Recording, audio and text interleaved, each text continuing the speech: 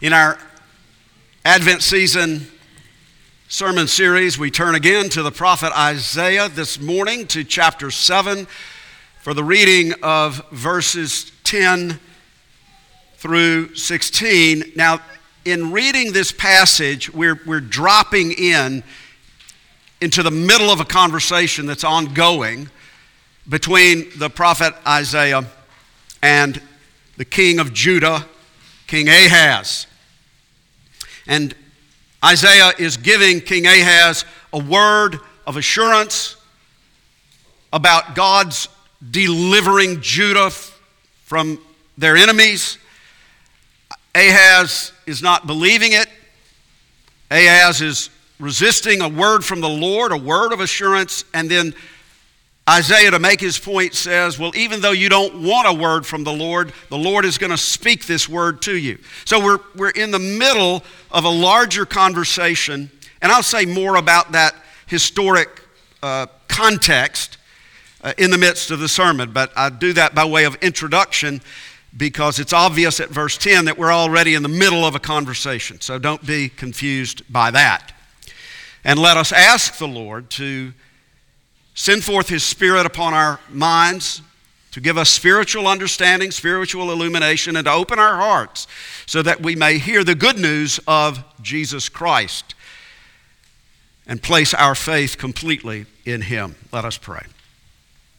Most gracious and everlasting God, we thank You for the wonders of Your grace and love poured forth to us in the person of the Lord Jesus Christ, the Holy Son of God in human flesh and blood. In His name we ask for the power and the presence of the Holy Spirit anew in us, upon us, among us, so that You might grant us true understanding of Your word, not only with our minds, but with our hearts, so that we might be renewed in faith and further transformed into the image of Jesus, to whom with You, O Father, and the Holy Spirit be all praise, honor, and glory forever and ever. Amen. Isaiah chapter 7, beginning at verse 10, this is the word of the living God. Again, the Lord spoke through the prophet Isaiah to Ahaz, king of Judah. Ask a sign of the Lord your God. Let it be deep as Sheol or high as heaven. But Ahaz said, I will not ask, and I will not put the Lord to the test. And Isaiah said, Hear then, O house of David, is it too little for you to weary men, that you weary my God also? Therefore the Lord Himself will give you a sign. Behold, the virgin shall conceive and bear a son, and shall call his name Emmanuel. He shall eat curds and honey when he knows how to refuse the evil and choose the good. For before the boy knows how to refuse the evil and choose the good, the land whose two kings you dread will be deserted.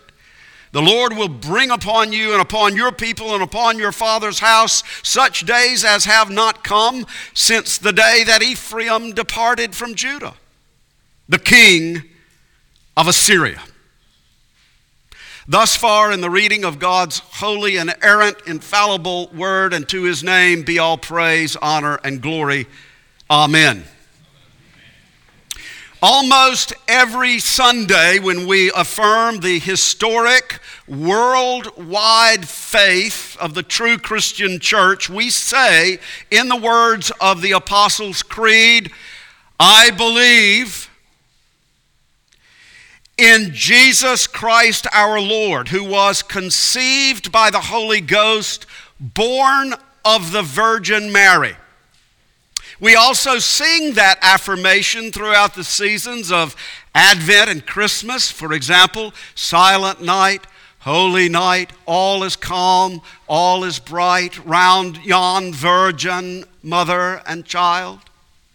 Or, Christ by highest heaven adored, Christ the everlasting Lord, late in time, behold him come, offspring of the virgin's womb.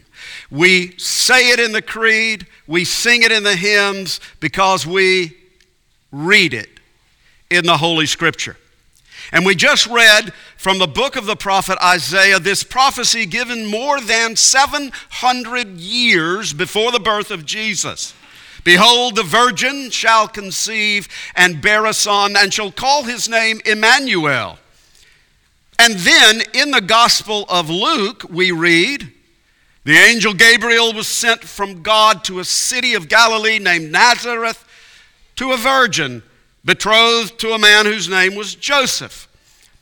Likewise, from the Gospel of Matthew, now the birth of Jesus Christ took place in this way. When his mother Mary had been betrothed to Joseph, before they came together, she was found to be with child from the Holy Spirit. And in that passage from Matthew chapter 1, we are further told that all this took place to fulfill what the Lord had spoken by the prophet Isaiah. Behold, the virgin shall conceive and bear a son, and they shall call his name Emmanuel, which means God with us. So we say it, we sing it, and we believe it because we read it in the Holy Scriptures. And therefore, the one true church of Jesus Christ throughout history and throughout the world has always affirmed and continues to affirm the virgin birth of Jesus as an essential and non-negotiable doctrine of true Christian faith. Never mind the wobbly-kneed denials of mainline Protestantism in the 20th century. Forget that. But it's not first of all merely a doctrine of true Christian faith. It is first of all, and most importantly of all, a reality. An historic reality which confronts our lives. The virgin birth of Jesus was an event, an occurrence in history, which was the pivotal event of world history. Yes, we might say, well, the resurrection of Jesus, his ascension into heaven, was the pivotal event. Yes, but it began here with his holy conception in the womb of the Virgin Mary. Now, how can we possibly even begin to express the enormity of what these words mean? Let's not let familiarity breed contempt here. What?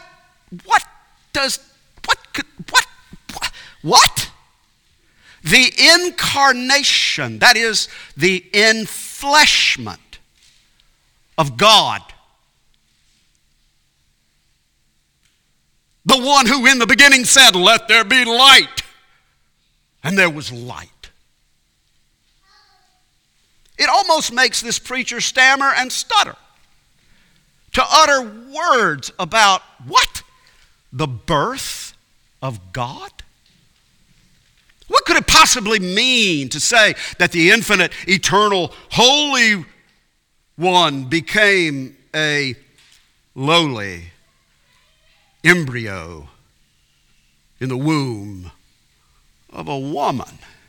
If we would just pause for just a moment, could we just pause for just a moment after saying the creed and reflect further on what we have just said? What did I just say? What did I just say? God of God, light of light, very God of very God, begotten, not made, being of one substance with the Father, by whom all things were made, who for our sake and our salvation came down from heaven and was incarnate, enfleshed by the Holy Spirit of the Virgin Mary, and was made man.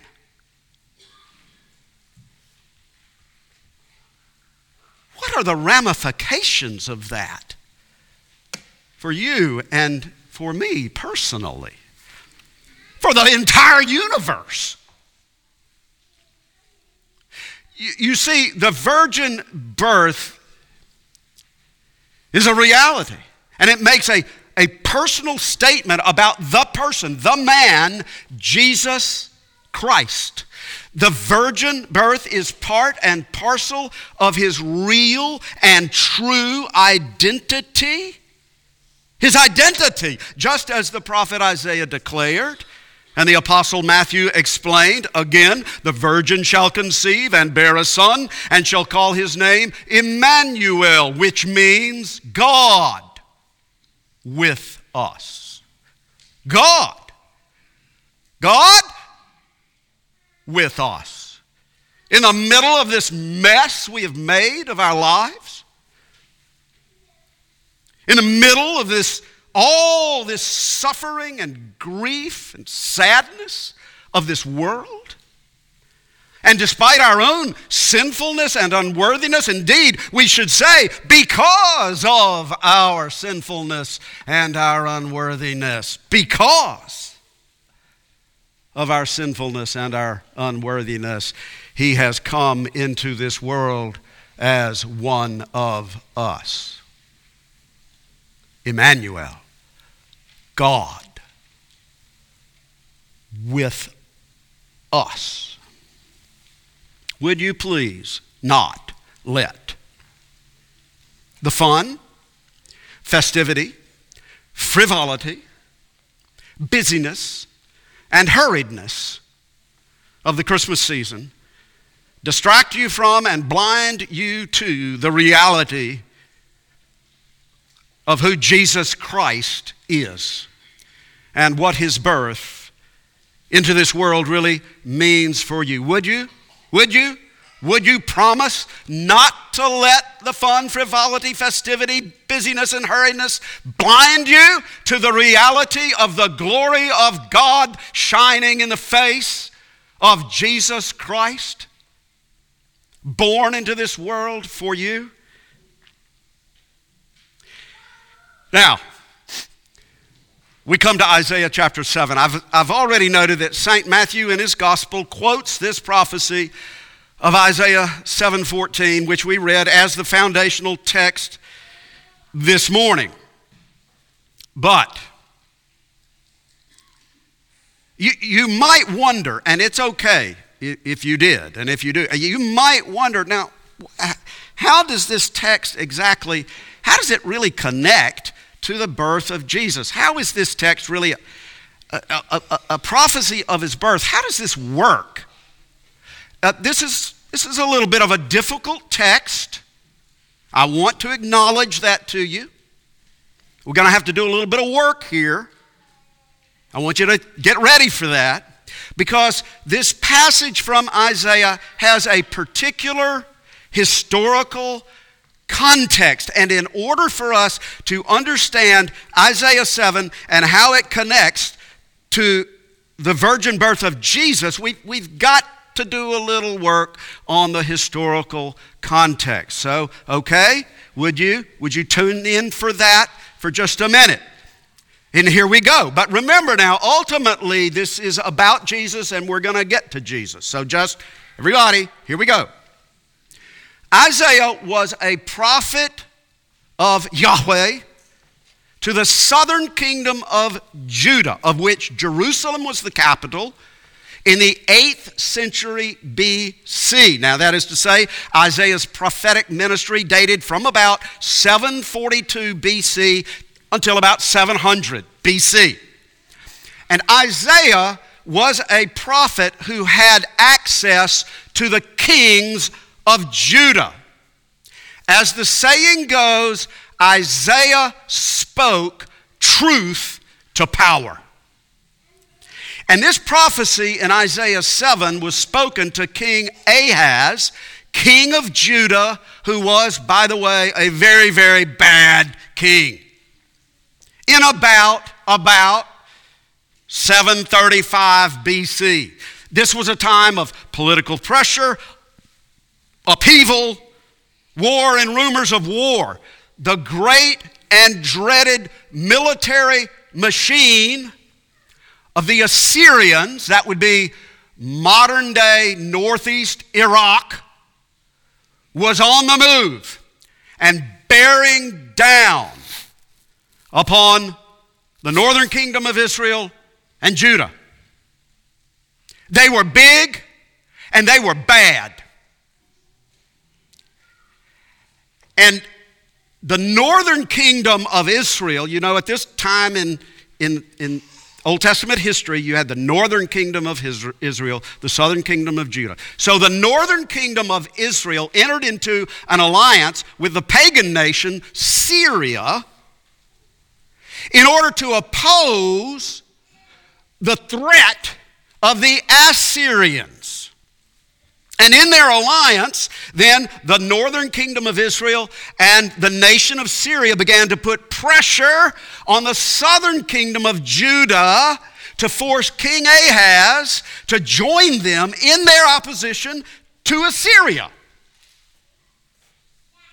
Well, this is part of the conversation we didn't read. Isaiah had gone to Ahaz and said, don't enter into that alliance. Put your trust in the Lord. He will deliver you from your enemies. Don't go into that military alliance with Israel and Syria. Trust in the Lord. So you see, the historical context of this Emmanuel prophecy is one of international tensions, the threat of war, the siege of Jerusalem, impending invasion of an insurmountable enemy. It was not good. It was not good at all. But it was in the context of this bad situation that the prophet Isaiah proclaimed good news. Isaiah counseled Ahaz not to enter into the alliance with the northern kingdom of Israel and Syria. And even though bad King Ahaz didn't want to hear a word from the Lord, didn't want a sign from the Lord assuring him of his deliverance, his protection from his enemies, Isaiah spoke it anyway. The Lord spoke it anyway. The Lord would give him a sign. And here it is. Behold, the virgin. Or in Hebrew, it could be rightly translated, young woman, shall conceive and bear a son, and shall call his name Emmanuel. And then to paraphrase, before this boy would be old enough to distinguish right and wrong, the two kingdoms of northern Israel and Syria would be defeated by Assyria, and then the kingdom of Judah itself would ultimately be delivered from the Assyrians. And the sign of this promise is that this virgin or young woman would bear a son and call his name Emmanuel, which means God with us.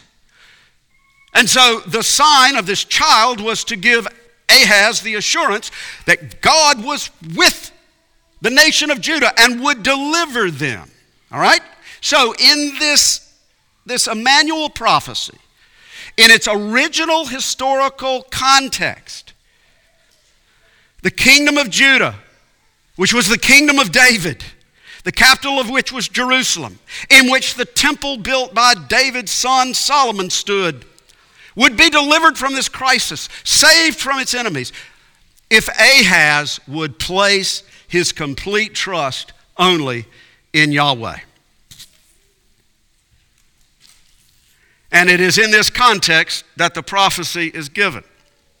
The sign of this deliverance was that a virgin, that now the Hebrew word denotes a young woman of marriageable age. Unmarried, but marriageable, would conceive and bear a son. And this is where it gets it could get a little confusing. So just here we go. We're going down to the next level here, okay? But I got to do this in order to deal with this passage. I got to do this, which means you got to stay with me. We don't know who that young woman was. And again, according to the Hebrew word, she, the unknown young woman in 735 BC, was not, she was a woman of marriageable age. And in the original historical context in 735 BC, this passage does not necessarily require that she was a virgin when she gave birth to the promised child. The Hebrew word, rightly translated, can be young woman, not yet married, but who would become married and bear a son and call his name Emmanuel. We don't know who her son was. There's a lot of scholarly debate about that, but that's beside the point. And now you might really be confused, and that's okay. So let me explain. Sometimes this is how Old Testament prophecy works. Sometimes an Old Testament prophecy has an immediate fulfillment in its original historical context, but then it also has its ultimate, its complete, its true fulfillment hundreds or even thousands of years later through Jesus Christ. Let me say that again. Sometimes an Old Testament prophecy has its fulfillment in its immediate historical context, but then it also has its ultimate fulfillment hundreds of years later in the person of Jesus Christ. And that's what's happening here. But let me give you a couple of examples.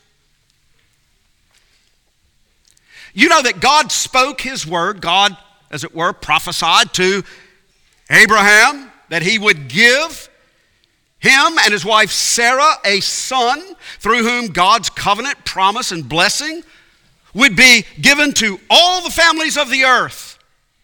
You familiar with that?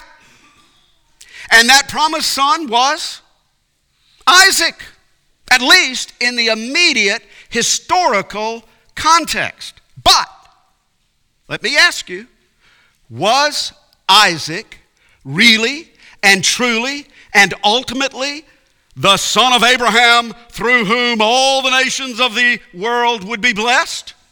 No. Who was that son of Abraham? That son of Abraham is Jesus Christ. Another example, the prophet Nathan prophesied to King David that one of his sons would build a house for the Lord, the temple, and that through David's son, his kingdom would be established forever. Well, Solomon was David's son who built the temple in Jerusalem. The royal line of David and the Davidic kingdom continued through Solomon. But was Solomon really and truly and ultimately the son of David who built the house of the Lord, the everlasting temple? The son of David through whom the kingdom of David was established forever? No. That son of David was and is Jesus Christ. So it's the same principle at work here in this passage. It doesn't matter that we don't know who this young woman or her son was in the 8th century BC, because the 8th century BC Emmanuel was given as a sign that Judah would be delivered from all their enemies.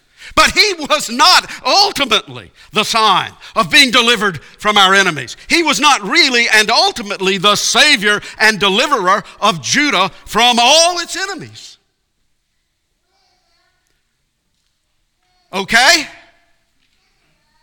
Because we know it's been revealed to us that the real and ultimate Savior and deliverer from all our enemies is the one who was, in fact, conceived by a young woman who was in fact Yes, a virgin. And this is precisely St. Matthew's point. This is the reason that he puts it this way in his gospel. Because when Matthew, under the superintendence of the Holy Spirit, quotes Isaiah 7:14, he's translating it from the Hebrew into the Greek. And when he translates that word from the Hebrew into the Greek, under the superintendence of the Holy Spirit, he uses a Greek word which very specifically, very clearly means literally virgin. He makes it clear. This is what Matthew is telling us. This son, conceived by a real virgin, is the real deal. He's the true and ultimate fulfillment of the Emmanuel prophecy. He's the one for whom we have been waiting since the days of Isaiah. He is our true Savior and deliverer from all our enemies, if only we will place our faith and trust in Him alone. That's Matthew's point. The real Emmanuel has arrived, born of the Virgin. And this theme is picked up elsewhere in the New Testament. For example, in the Gospel of Luke, when the father of John the Baptist, Zechariah, is filled with the Holy Spirit, he speaks of Jesus as the one who would save us from our enemies and from the hand of all who hate us. But being delivered from the hand of our enemies, we might serve God without fear in holiness and righteousness all our days. And so you see that passage is telling us that deliverance from all our enemies, really, the deliverance from all our enemies through our Emmanuel, Jesus Christ, born of the Virgin, really enables us to serve God in holiness and righteousness, which means it is through Him that we receive the forgiveness of all our sins. And so Matthew and Luke are telling us, and I think with reference to Isaiah 7, that our true deliverance, our true salvation from all our enemies is not ultimately a matter of being delivered from military foes in this world, but ultimately from the spiritual foes of Satan, sin, and death.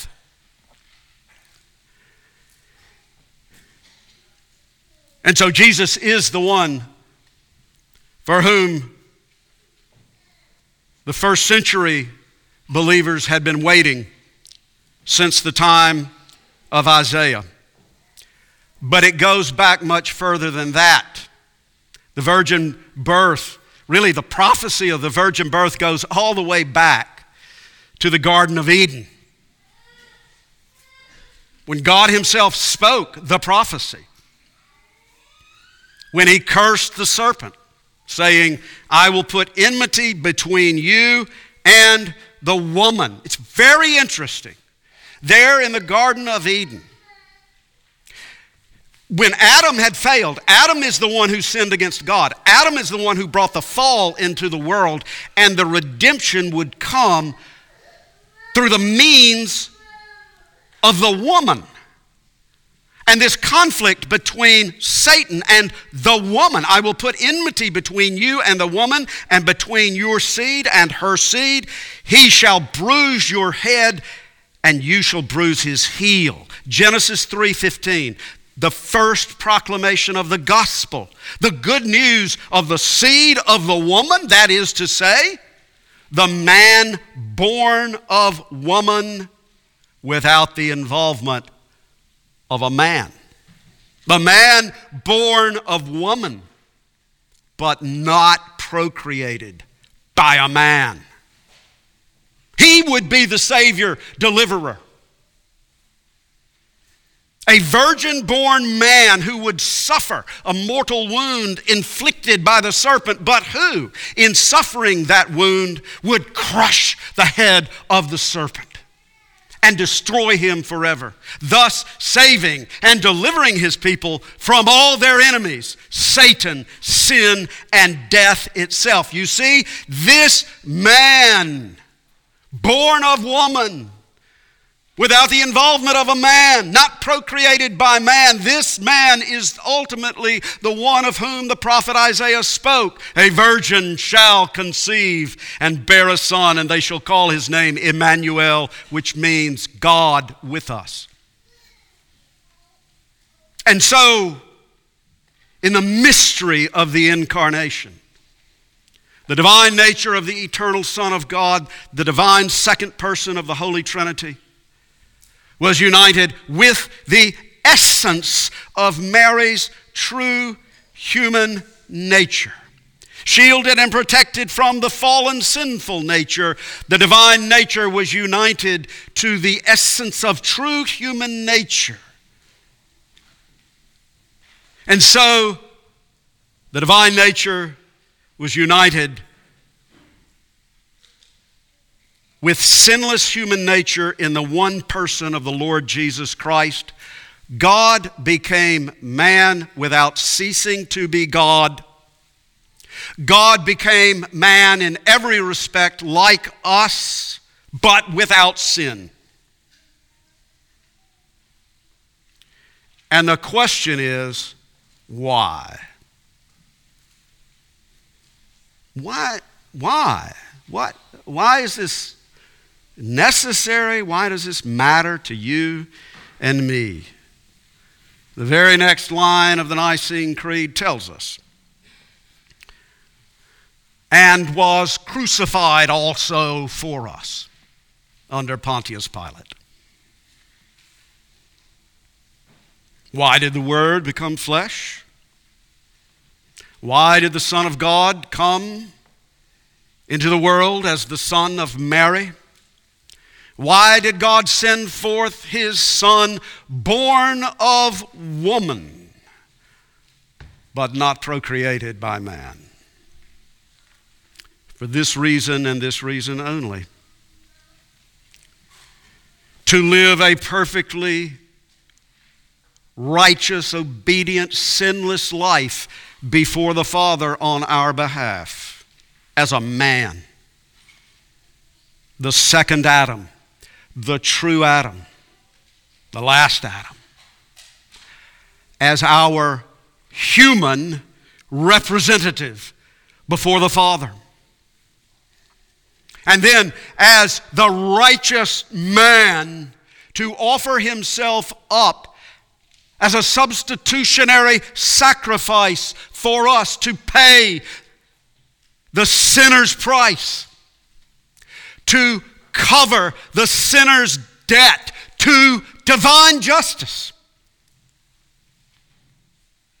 to remove the curse of sin and death from all creation, and to destroy forever the enemies of our souls, Satan, sin, and death itself. And now we come to it, you see. The virgin birth is something that is very personal for you and me. It is not an abstract doctrine. It has to do with your personal relationship to your almighty and holy Creator.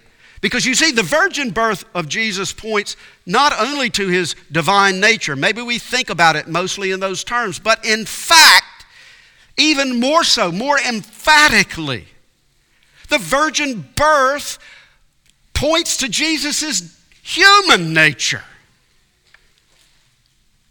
You see, it was necessary for him to be born of woman. It was necessary for the Son of God to become Son of Mary in order to be a human, in order to be your representative and your mediator before God the Father Almighty. Only in his human nature could he die a human death to pay the price of human sin, your sins and mine.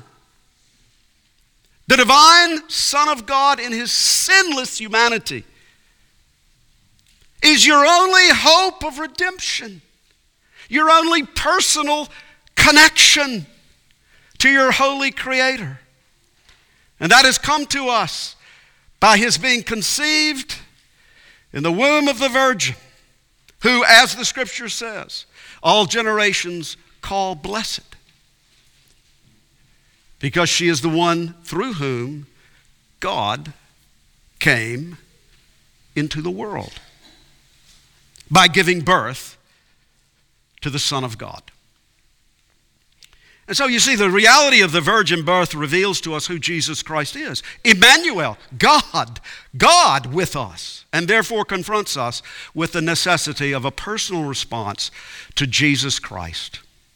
A personal response to Jesus Christ, who for our sake and our salvation came down from heaven and was incarnate, infleshed by the Holy Spirit of the Virgin Mary and was made man. You know, you just can't jolly your way through Christmas as though this doesn't really matter. Because if this doesn't matter, nothing matters.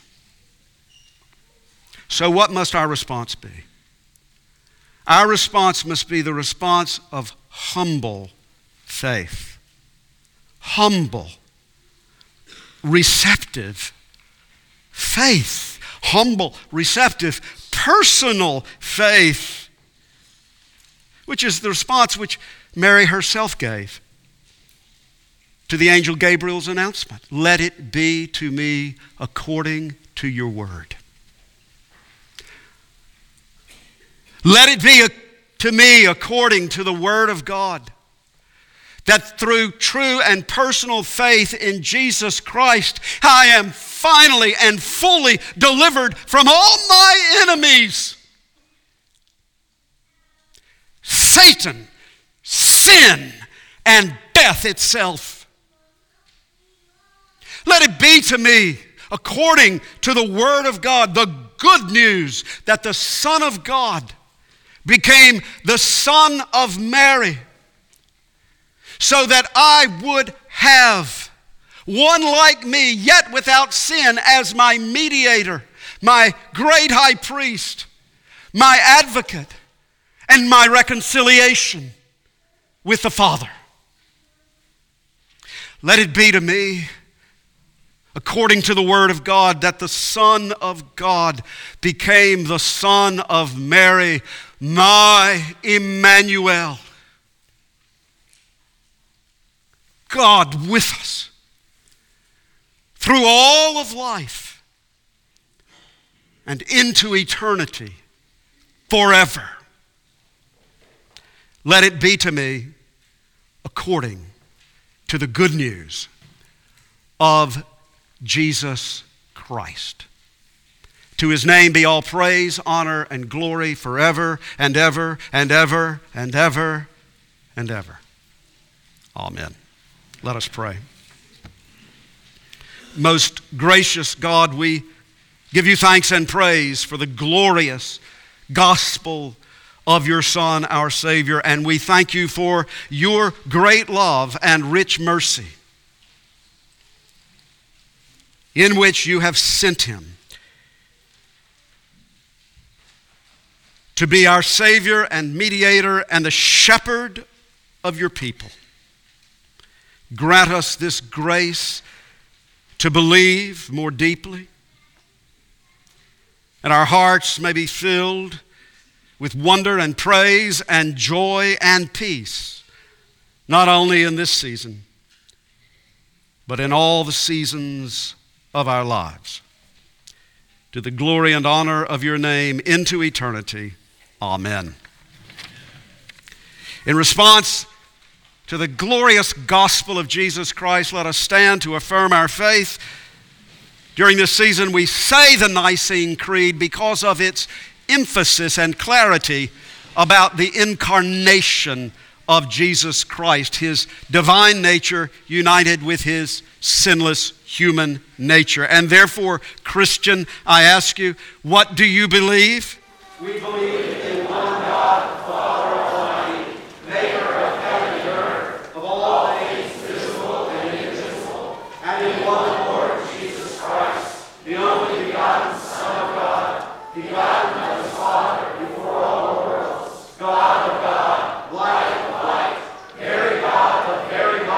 begotten, not made, being of one substance with the Father, by whom all things were made, who for us men and for our salvation came down from heaven, and was incarnate by the Holy Spirit of the Virgin Mary, and was made man, and was crucified also for us under Pontius Pilate. He suffered and was buried, and the third day he rose again, according to the Scriptures, and ascended into heaven, and is seated at the right hand of God, and he shall come again with glory to judge both the living and the dead, whose kingdom shall have no end. And we believe in the Holy Spirit, the Lord and giver of life, who